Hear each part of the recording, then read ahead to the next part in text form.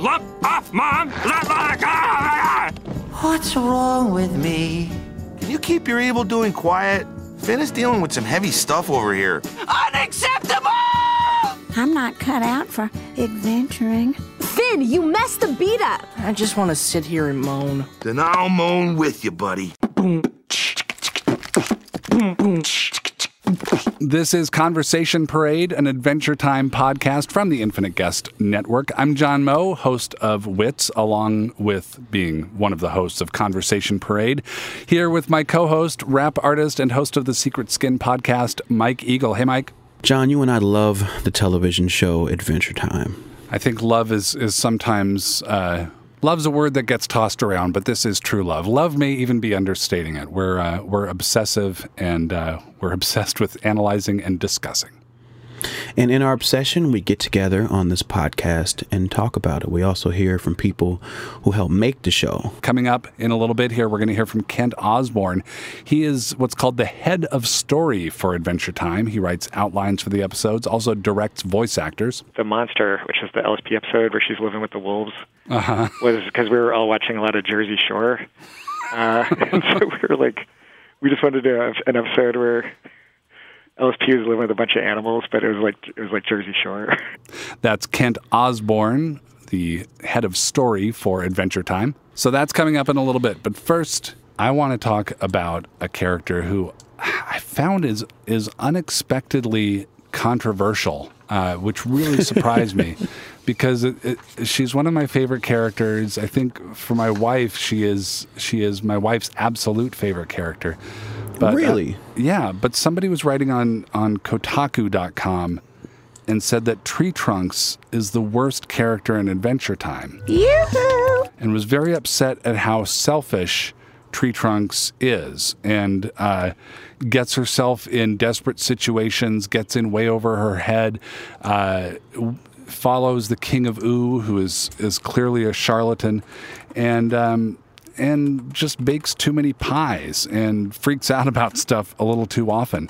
And I just had the complete opposite reaction, because to me, a bad character is a character that is inconsistent or makes no sense. But I think Tree Trunks makes all the sense in the world. She is self-involved, she is vain, she is self-obsessed, and she bakes pies. Now come on over. I baked y'all an apple pie. And flirts with men. I'm the sexiest adventurer in the world. And the baking and the flirting seem to go together in a lot of ways. She gets herself in over her head in pursuit of the things that she wants. But it all makes perfect sense to me. And I'm charmed by Polly Lou Livingston's voice acting as Tree Trunks. But even without that, I'm completely down with Tree Trunks. How about you?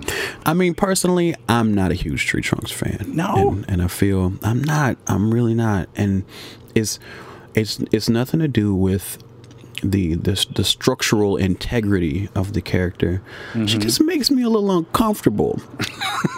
I think why is that? Is what it comes down to me. I'm there's something about the quality of the voice, which is, the voice acting absolutely is amazing, but yeah.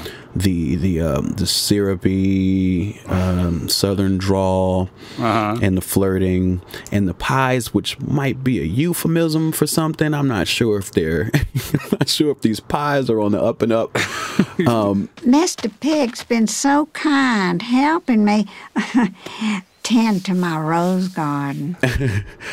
It's funny, as we talked about Fiona and Cake before, and we alluded to the sexuality of a character. Mm-hmm. I do believe there's a layer of Adventure Time that deals in euphemisms of young people coming of age and puberty and that sort of thing. And the vibe I get from Tree Trunks kind of puts me in that space a little bit, that I'm never quite sure what she's up to. Her motivations don't necessarily seem to be overt all the time. Yeah. And so I'm not I don't think there's anything wrong with the character itself, but I'm not necessarily excited to see her show up. Yeah, I mean there is the episode where she and Mr. Pig insist on making out everywhere. Right. Everywhere you go, they're making out, which just grosses everybody out. You two need to hide your love, or else you'll end up making the whole world throw up. Because like romantic love and expressions of romantic love are generally frowned upon in the world of Adventure Time, I've found. I mean, Very true. Like Jake and Lady Rainicorn are a couple. They have had children who instantly became adults. And there's a little bit of smooching, but really not much. And aside from that, there are very few existing couples that you see, and none that are in the sort of crazy in love young people kind of way that you would expect. I mean, Finn has had relationships, but they tend to be pretty bumpy. Ice King really doesn't date anybody. He dates his own foot at one point. I saw the episode where he draws a princess face on his foot and begins a steady relationship with his foot. But you don't really see that happening so much. The sensibility of the show really frowns on any expression of romance, especially making out. And in that way, Tree Trunks and Mr. Pig are deeply transgressive. They are lawbreakers. Yeah, they're habitual line steppers in that regard. But and it does seem that there's an association of romantic relationships and tragedy on the show. Even in the most recent phases that we've seen Mr. Pig and Tree Trunks in, she was about to basically ask him for a divorce before Sweet Pea showed up. Mr. Pig, I think we should get a... Okay, run. Go, go, go, go. Oh, this changes everything. Hello. Right, and the one thing saving their marriage is apparently the embodiment of evil itself wrapped in baby flesh. Right. But wouldn't it be great if all we had to do to ward off the evil inside of children was to be sweet to them? Wouldn't that be fantastic? Right, give them treats and be sweet to them and put them to bed. I mean, but I don't know. I do love Tree Trunks. I do think it's in early episodes she's referred to as being a crazy old lady. I just realized that Tree Trunks is old and bonkers. But when she gets married, her mother comes to the ceremony, and she is getting married and mothering children. So I'm not sure exactly how old we are to perceive her as being. But maybe this is what is driving you crazy about Tree Trunks, and maybe this is what bothers other people about Tree Trunks, is that she is old, but she is raising children, and she has a mother who is young enough to try to disrupt a wedding ceremony, and she kind of lives on her own, but also needs everybody to protect her in some way. Mm-hmm. She's really not fitting in well with society. She's kind of a wild card. Definitely is a wild card, and I mean, I get like this weird Paula Deen vibe too. You know what I mean? I'd say, there's a Southern Belle thing, but then there's certain associations with Southern Belles, okay. that ring different alarms for me. Yeah. You know what I mean? Genteel Southern women, I suppose. An undercurrent of malice, or the potential for malice, is certainly there in a racial way. Absolutely. Yeah. I have to be on guard for such things. You've got to be. I can't eat everybody's apple pie, John. Okay. Why are you throwing the pie away? Flies wanted it, they can have it. Anyways, don't y'all worry, because a new pie's coming in the wag of a lamb's tail. So there's an episode I wanted to talk about, and there's an episode named after a character, and those are always fun because they're very confusing. Right. But this episode is called Evergreen. Have you seen the Evergreen episode, John? I was just watching it this morning. But our main character in this episode, whose name is Evergreen, is an ice elemental wizard. And I suppose at this time on Ooo, there are these, there's dinosaurs, but there's also these elemental wizards, and these 4 elements. There's Evergreen, who's the ice elemental. There's Slimy D, who's the slime elemental. Chatsberry, who's the candy elemental. And then there's a fire elemental. I didn't write his name down. Balthus. Okay, he's okay, thank you. The 4 elements of the world, which we often would hear are fire, air, water, and Earth. Thank you. In this telling are ice, fire, candy, and slime. And I thought that's pretty interesting to have those 4 elements. I've definitely noticed that, fire is a big deal on Adventure Time. Candy is a huge deal. Ice, but mostly just in terms of the Ice King. And slime, not so much. I know there's a slime princess, but I didn't think that her role was any more important than a lot of other princesses that we've discussed before. Yeah, I was thinking about that too, because in the modern world of Ooo, the Ice Kingdom, though sparsely inhabited, certainly features prominently. The Candy Kingdom, obviously, the Flame Kingdom. And then slime is just represented by one librarian. Nothing against librarians, but you expect a much more, for one of the 4 elements, you expect a much larger presence. Right. So that's interesting, and those being the 4 elements, it kind of leaves some things out, like the Nightosphere. I figure would have some the dead importance. World. Yeah. Right. And then magic. I guess they use magic, but that's not one of the elements, and I thought that was pretty interesting too. But now, this episode, as I recall, is all about the forging of the crown that'll become the Ice King's crown. Absolutely, because an early version of our infamous comet is approaching Ooo, and Evergreen, the ice elemental wizard, feels like there's got to be some weapon formed to fend off this comet from striking Ooo, and he wants to form this crown that enhances the wearer's most innermost wish. So they need to get wishing power from the eyes of Magwood, who is the lava dog. Right. And wishing magic is supposedly a dangerous thing. The Candy Elemental says, "This wish may see things in you cannot see yourself." Which I find interesting too, given how we've seen the crown affect people, and wondering if, is there an element of inner desire that it acts on, aside from the traits of blue skin and white hair and ice powers that it gives the wearer. And it's important too, I think, that the young semi-anthropomorphic humanistic quasi-dinosaur that is the protagonist in this story is named Gunter. Gunter! Right, exactly.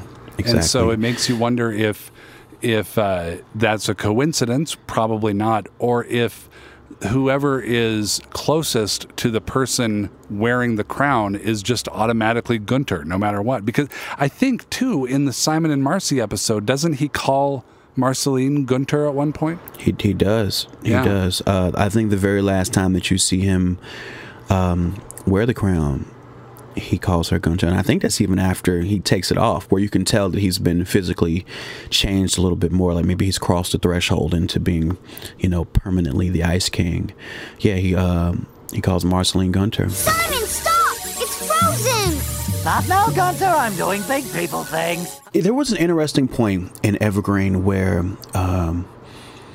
Gunter asks Evergreen, is he his dad?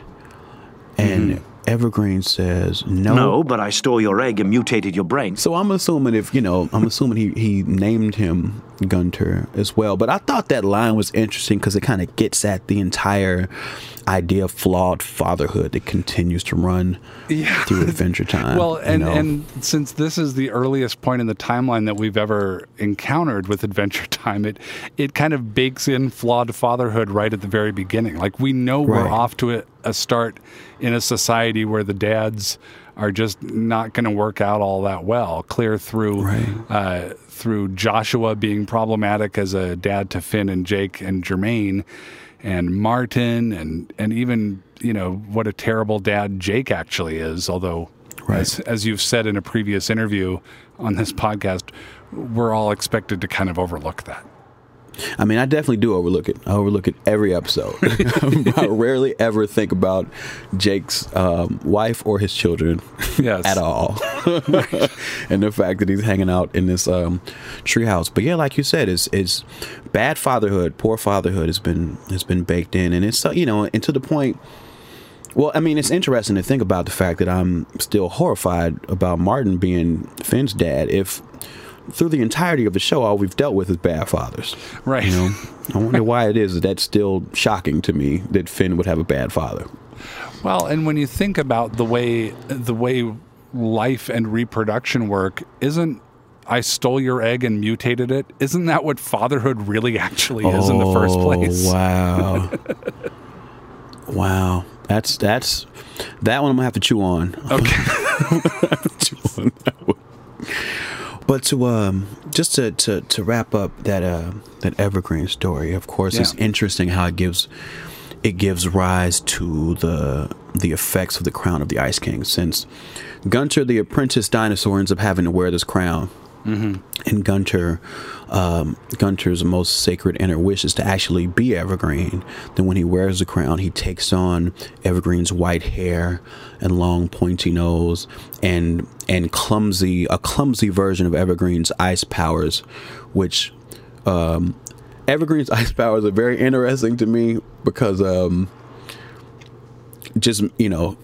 from my upbringing, it kind of looks like Evergreen is kind of throwing up gang signs before he shoots out his ice powers. But Gunter's powers end up just kind of shooting from his hands in a way that Ice King does, in kind of a more clumsy fashion, where it seems like Evergreen kind of has to invoke it. The crown has given the wearer an ability to just kind of generate those ice powers on his own. But then these end up becoming the traits of the wearer of the crown. They end up growing the blue skin and the long white hair and the pointy nose and having the ice powers. The more I see other people encounter the crown, like in the Evergreen episode where Urgen's Evergreen and then later Gunter acquire this crown and this power, and when you see, there's another episode where Finn gets the crown in a sort of alternate world and goes insane and takes revenge on this gang that was harassing his family. When you think about all that, the Ice King wears the crown pretty comfortably. Like, he's lonely and he's kind of screwed up, but he's good for a game of basketball or just kind of, putting on a puppet show with Abracadaniel. He's doing okay, all things considered, and he's immortal, so that's working out to some extent, I suppose, even though it might be. Well, here's a question too, since the crown does seem to engage your deepest wish, along with giving you these powers, and of course, Simon's wish was to reunite with his quote-unquote princess Betty, and that kind of manifested in him chasing princesses especially when we first meet him, and he goes through terrible lengths to do so. And since he does seem to have softened some, yes, I wonder if his innermost wish has changed some to where he now most just kind of wants to connect with people. Right. And that's happening in clumsy ways, rather than the straight up goal of trying to be with a princess. Yeah, I mean, I think to a certain extent he would just as soon be best buds with Finn and Jake and have real friends as he would to marry a princess. I mean, he wants both those things, but it's certainly not. He's not as princess obsessed as he maybe once was. But and then just the one last thing about Evergreen, is that at the end of it, we see all the story unfold, and it looks very real, and it looks very important to the mythology of the world of Ooo. But at the end of the episode, it's Ice King jumping up and down in bed. Gunther, no! Gunther, no! Gunther, no! So it appears that Ice King was having this dream. Now, of course, the dream could be him reliving that historical moment. Man, what a dream. Do you guys ever have that Dino Boy dream? Or it could just be a dream. It could just be complete nonsense and fancy, although I wonder then why we're being shown it. It could be the crown having a dream. It could be the crown having a memory and then just running it through the nearest brain that it's imprisoned. Yeah, I just think it's interesting story-wise that they could go either way with it. It could be absolute historical canon, or it could just be a story they wanted to tell, and they just made it a dream. Yeah, but we know the importance of old guys' dreams in Adventure Time. That's all Prismo was. This is very true. Prismo is nothing but the dream of a wrinkly old man. Kent Osborne is the head of story for Adventure Time that involves directing voice actors, and he also works on writing and storyboarding. He's written dozens of episodes of the show, and he's the voice of Bounce House Princess and Finn and Jake's messed up late father, Joshua. Kent, thanks for joining the Conversation Parade. Thanks for having me. Walk me through what a head of story does. I've never known anybody who's a head of story before.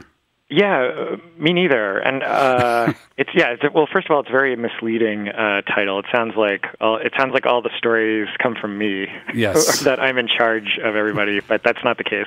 Okay. It's basically there's a story editor position, that's the person who's sort of in charge of the generating an outline that gets sent to the executives for approval, and then once they approve it, then it gets sent to handed off to the board teams. I think it's been explained on this podcast before, but the outlines are like 2 to 3 pages, and they're very they don't have a lot of dialogue or a lot of jokes. Yeah. I mean, they're just like the general suggestion of what's going to happen. Yeah, the story's there, like the beginning, middle, and end. Right. And it's like a blueprint for all the sort of action that takes place. But then they get changed a lot depending on the team. Some boarders like to just board exactly what's there, mm-hmm. and then some like to throw out, sections and expand on sections that they like, or even introduce new stuff. And so, back to the question, the story editor is sort of just the person who's like responsible for making sure that the outlines get generated, and kind of in the writers' room. And I had done that position before on Flapjack, which is where I met Penn and Pat McHale and some other people that work on the show now. Mm-hmm. And then I started working in the writer's room on around season 2. I was doing boards on season 1, and then I was in the writer's room for season 2, and then we had story editors that were sort of coming and going, and then Penn wanted me to take that position, but then the head of the studio offered me because I was also directing the actors, so then he said, well, why don't you be head of story? Mm-hmm. But I think that maybe it's just I don't know if it's a better title or a more confusing title. It could be both. Yeah, I got nervous about it because there's so many people that work on the show that are contribute so much and are, all the boarders are just like, they're sort of like the unsung heroes of the crew. And I remember I was telling Penn, I was like, I don't like this title, Head of Story, makes it sound like I'm too important. And he's like, nah, man, Head of Story, it's great. He was really happy for me. So are you the keeper of like the Bible of the show, of like every episode needs to have this, and this character always has to do this in this way, and that kind of thing? Not really. I mean, I can offer my opinion on stuff like that, and I can, fight for things I believe in, but basically like Adam Muto, he's my boss, and he's pretty much the one who gets to decide like what stories we're gonna come up with. And when Penn was here, it was Penn, and then now Adam's taken over for him. It seems like over the years, Adventure Time has become a lot more continuous in the storyline, more serialized, fewer standalone episodes. I mean, there's still standalones like the Walnuts and Rain, where Finn and Jake fall down these different holes and have adventures, and then everything's sort of back to normal. But how do you balance the idea of the serialized thing as opposed to the more episodic standalone thing? Sometimes, we just if we're writing like a bunch of like kind of heavy episodes that have a lot of mythology in it, and we do like 3 or 4 in a row, Adam will say, okay, let's do like a kind of a light episode, or let's do something that's easy on the art department, because they get these episodes that all take place on a completely different world, and they have to design all these new landscapes and characters and props, and they get super burned out because they're just like working so hard. So we'll just like, okay, let's just do a real simple episode, Finn and Jake and BMO in the treehouse. Right. So we'll kind of do stuff like that, but it's pretty fluid and organic the way we sort of the serialized stuff. I was looking over like just episodes today just to like remind myself of certain things, and I was looking at like the first Lemongrab episode we wrote. It wasn't until over a season later that we did a second one, and I think because when the boarders pitched, all the writers and the other boarders and people, anyone who's going to work on the episode down the line will come to the pitch so they can kind of see it from the beginning. So you're kind of pitching in front of everybody, and when things are introduced, like a new character or something, everyone's there and they see it. Then everyone's kind of like thinking about it for a while, and then you keep writing stories, but you don't know how the episode's going to come out. So when it comes back and it's animated and everyone's watching it, sometimes it's not until months and months later that we're like, oh, we should pick up where we left off with this character, or we should do something more with this, or So everyone kind of had to wait until the Lemongrab episode was done before they could really start imagining where he goes next. Yeah, I think so. Oh boy. Because I watched that first one, and then all I could think of is that's the greatest thing that's ever happened in my life, and I need more episodes with that character right away. Unacceptable! Yeah, that was a real. Well, it's such a good episode because it introduces Lemongrab, but also it's so good with Princess Bubblegum and Finn, and that was we were like, okay, what do we do? That she's 13, which we do, and I'd been watching like Game of Thrones and Lord of the Rings, and I'm like, oh well, she should be like she can't rule, like there's. I think in that outline it was I think we just wrote like her uncle comes, it's just like it was like a really generic one-dimensional character. It's like her uncle and he's a grouch, and then Jesse and Tom like came up with the whole Lemongrab and who he was and that she had made him, and and then Justin Roiland doing the voice made it kind of it was the final thing. The final ingredient, yeah. Unacceptable! I want to back up in your career a little bit, because this is something that I didn't know until I started looking into you, Kent, and getting your whole story. Look closer. That you were, it's like American Beauty. You were an actor before getting into animation. You were in School Ties with Brendan Fraser, Matt Damon, and Ben Affleck. Yeah, and Chris O'Donnell. And Chris O'Donnell. And me. And of course, Kent Osborne. Yeah. Was the plan, like when you were growing up, and was the plan that it was acting all the way? Is that, and then we'll get to the sudden swerve in the road in a little bit. But was that always the plan? Yeah. When I was in high school, I wanted to be an actor, and I have a brother who's a year younger, and he wanted to be an artist. So that was I was like, I'm going to go to acting school, and he was going to go to art school, and then he got into animation when he was at school, and he ended up going to CalArts and studying like experimental animation.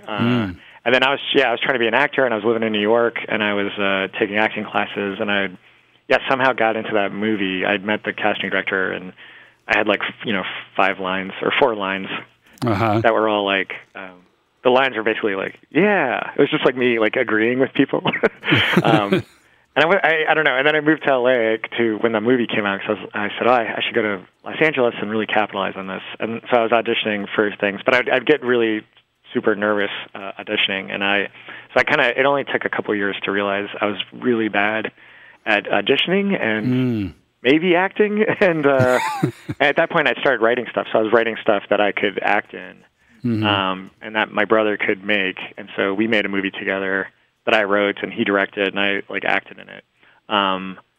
And then at that point, I got my first job in animation on SpongeBob because Steve Hillenburg, the creator, had seen this movie that we made, and he liked it, and they needed a writer for second season. So I went in and interviewed and got this like writing position on SpongeBob, writing outlines, and then a storyboarder left, and they asked me to do storyboards, and I'd never gone to art school or anything. I was like, I can't draw, and they said just do stick figures, and we'll clean them up.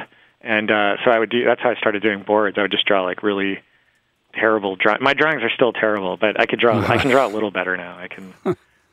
That's interesting. So a storyboard artist, it's more about their writing ability than a consistent kind of visual thing that they're seeing or portraying. It depends on the show, I think. But all the shows that I've worked on have been very board driven. So. They don't have a problem with. I think they would rather have someone who can do really rough drawings, but can beat it out and have funny jokes and do draw good expressions, and then it can get cleaned up by someone that can actually draw. And that's a really hard position to have too, as a revisionist, where you're taking someone's really rough drawings and you're trying to draw them on model, but also retain the sort of energy of these like really rough drawings. Some of my drawings are super. They're just like, like stick figures. It's a thankless job cleaning up my drawings. Now, you say that you kind of struggled with auditioning and kind of went down a different road. Is there something that animation is giving you that acting doesn't, besides more comfort? Like, what's it fulfilling for you that acting never did? Oh, I think I'm better at it. I think I'm a better writer than I am an actor. I almost felt like when I was trying to be an actor, it was like, people say, like, what do you do? And I was ashamed to say, oh, I'm an actor, or I'm trying to be an actor, because there's so many people trying to do it, and everyone is, you get really desperate, and you kind of do crazy things, like you go into a room to audition, and you're trying so hard to impress them, and you want them to like you, and you want to get the job, and you say things that you wouldn't normally say, and you're just like, as you're saying them, you're like, I remember people say, like, hi, how are you? And I'd say, terrific. And I'm like, I never say terrific. And I was like, why am I saying that? Like, why am I acting like this? It's embarrassing. When I was, before I got into radio, I was an actor also. And sort of one of my final moments of acting, I went in for a voiceover audition for a McDonald's commercial, and everything was on the line, and it was between me and somebody else. And the line, of course, was the McDonald's tagline, which was, "Did somebody say McDonald's?" Yeah. And so I went up to the mic, and here's how I delivered it. Did somebody say McDonald's? Right. You hit the wrong word. Just hit the wrong word. I'm like, I have just got to find a new line of work. I'm doing this all wrong. Oh, no. Now, you direct the actors. You are the voice actor director. What goes into that specifically? Well, it's you're basically. I mean, I'm in the booth, and I'm with there's the Robert, who's our engineer, and he's kind of working all the controls and the levels, and then the actors are on the other side of the glass in this booth. And then we have, there's 2 supervising directors on our show, so depending on which episode it is, one of them will be in there with me. Mm-hmm. And then Dick, our writing assistant's in there, and we're basically just going through the script. We run it like a radio play. We try to have everyone in the room at the same time. Sometimes schedules prevent that from happening, but usually everyone's in there, and then we'll just... It's kind of easy. You just kind of say, okay, we're gonna start at the top, and we'll run to the end of the scene, and then everyone kind of just they run it in real time like a radio play, and then I like to just run it a couple times, and then go back and get pickups. If somebody says, did someone say McDonald's? Then we'll go don't hit the word say. Yeah, do anything but stuff that. like that. Yeah. Usually the like 80% of the time, you're just asking, or you're like, that was great, just do it a little faster, just in case. Now, the readings sometimes are so specific, I find. They're very, it's good acting, but it's very, very specific acting.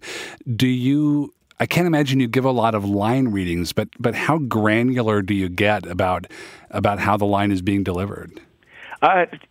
Once in a while, there'll be like a really specific way we want it said, because it was pitched that way in the board, and we all laugh. So we're trying to get it as close to that as possible. But I think you don't want to. You got to kind of like pick your battles. You got to know. Oh, that's not the way we were thinking it should have been said, but that works too. So you kind of like.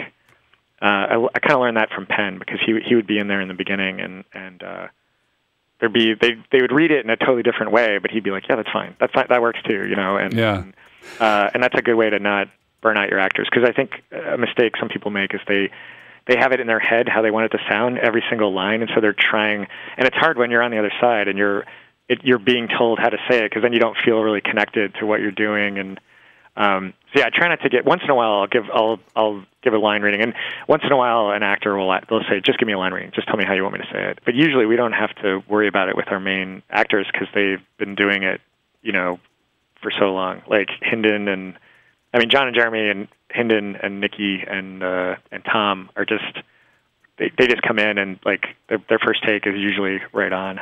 Yeah.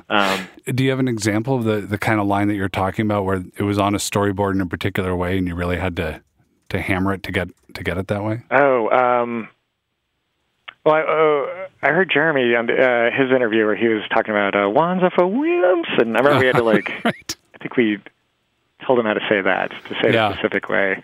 Wands are for wimps! All right, so now I've asked you to provide a little demonstration of what directing is, and we'll just see how this goes. I've got some lines here from the episode Bad Timing, which was one of your episodes, and these are lines from Johnny, who is an old friend of Lumpy Space Princess. She's staying in his apartment overnight, but in a different room because they're not married or anything. And I found this character to be incredibly complicated and kind of winsome and sad. And I was wondering where you would go with the direction of this. So I'm going to read a couple of these lines and just give me an example of how you would make adjustments in the unlikely event that I had been cast in this part. Okay. All right. Do you feel this couch? Because it's where you're going to sleep. Seriously, it's getting late, and I don't want you walking home, so I insist. I'll be in the other room, sleeping peacefully and dreaming about you. Ooh, I like what you did at the end. The slowing it down. Yeah. I was helped by the ellipses that you had written into the script. Interesting. Okay. Yeah. I would say an overall note there would be to be a little more cool and sort of seductive. Okay. If that would help. And am I laying on the charm, or am I trying to be innocent? Yeah, that first line, I think it's because I think Alice P says something like, "I feel the same way, Johnny." Oh, okay. So it's a response. Then he's kind of like he's playing on that. Do you feel this couch? And then so it's kind of like he's saying something seductive. What? And then he quickly changes gears and it's almost like you're like, just kidding. Because it's where you're going to sleep. Okay. All right. Let me give it another try. Okay. All right. Do you feel this couch? Because it's where you're going to sleep. Seriously, it's getting late, and I don't want you walking home, so I insist. I'll be in the other room, sleeping peacefully and dreaming about you. Oh, that was very good. Did I take it too far? No, that was great. Okay, good. Not as good as Mark Pruksch, though. No, probably not. Probably not. I will cede that. In the episode where Shelby's butt gets cut off and turned into a little brother named Kent, is the little butt brother named after you? Yeah. Okay, congratulations. Yeah, well, thank you. It was very...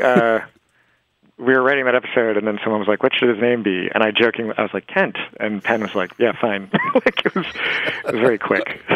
That's the glamorous world of show business right there, isn't it?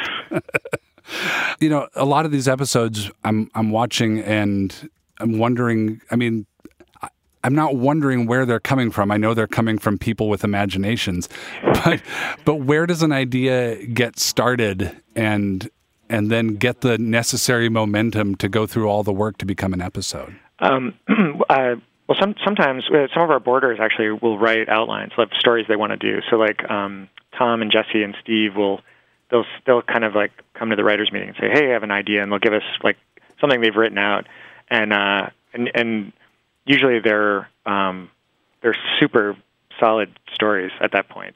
Yeah. Which is something I haven't experienced on other shows. Like usually the boarders and the writers are kind of like separate. So yeah, shows like Walnuts and Rain or The Vault or Sons of Mars or Goliad or Apple Wedding were all just kind of ideas that came from boarders. Mm-hmm. But then when we're in the writer's room, sometimes we're trying to like expand on things that we've already established. But then sometimes it's like super simple. Like there's a Time Sandwich was kind of inspired by this. There's this Paula Deen video where it's like they've slowed it down a little bit. It sounds like she's on Quaaludes. And she's yeah, I've seen that one. Yeah. And she's like biting into like a donut cheeseburger or something, and they're like, the girls are probably going to see this and say, y'all are out of your crazy minds. It's really funny, and I just kept watching that, and I was like, I just kept saying we should do an episode where Finn and Jake get slowed down, and they're talking really slow, just because I thought it was so funny. Hey, Jake. Hey, Finn. So, like, Time Sandwich came from that just, like, simple idea. How long have we been in here? I don't know. I think like The Limit, with the one where Jake's stretching in the maze. Right. That came from, there was like a Radiolab episode about like endurance, and we were talking about that, like being like stretched to the limit. And The Monster, which is the LSP episode where she's living with the wolves, was because we were all watching a lot of Jersey Shore. And so we were like, we just wanted to have an episode where LSP was living with a bunch of animals, but it was like Jersey Shore. Tony! Jessica's cheating on you! Oh my glab. Look, I'm sorry. I know, it's none of my business. I know. Because I think Tony has a right to know, Stephanie. Nuh-uh, Miranda. I do not like Tony. And sometimes we just rip off, not rip off, but like Princess Cookie started because we were talking about Die Hard. And we're like, oh, we should do one where it just opens with like a siege going on, you know? Okay. How about I give you a big cowboy hat? Then will you let the hostages go? Now, I in high school, I was a really cool guy and had lots of girlfriends, so I don't understand this reference, but I know people who say there's a lot of Dungeons and Dragons in this show. Is that a big part of it too? Oh, yeah. Well, especially for Penn, I think that's his probably biggest influence on the tone of the show, and because he played a lot of Dungeons and Dragons. And he said in interviews before that when we're writing, he's like playing the game. He's rolling dice and seeing what happens, and okay, what happens next. And he's a dungeon master for the writer's room? Yeah. Okay. Yeah, pretty much. Kent Osborne, thank you so much. Thank you. Conversation Parade, an Adventure Time podcast, is a production of the Infinite Guest Network and American Public Media, and hosted by Open Mike Eagle and me, John Moe. The Adventure Time end credits song that you've heard on this podcast was written and performed by Ashley Erickson. This project is supported in part by an award from the National Endowment for the Arts on the web at arts.gov. Thanks to Larissa Anderson, Steve Nelson, and Peter Clowney for helping make this podcast, and a special thanks as well to Cartoon Network. We want to hear from you. Go to infiniteguest.org. You can leave a comment in our new comment section. We got a comment section for each episode of the show. You can also click on the link on that page to send us an email. And we're on Twitter. I'm at John Moe. Mike's at Mike_Eagle. And we're both at Infinite Guest.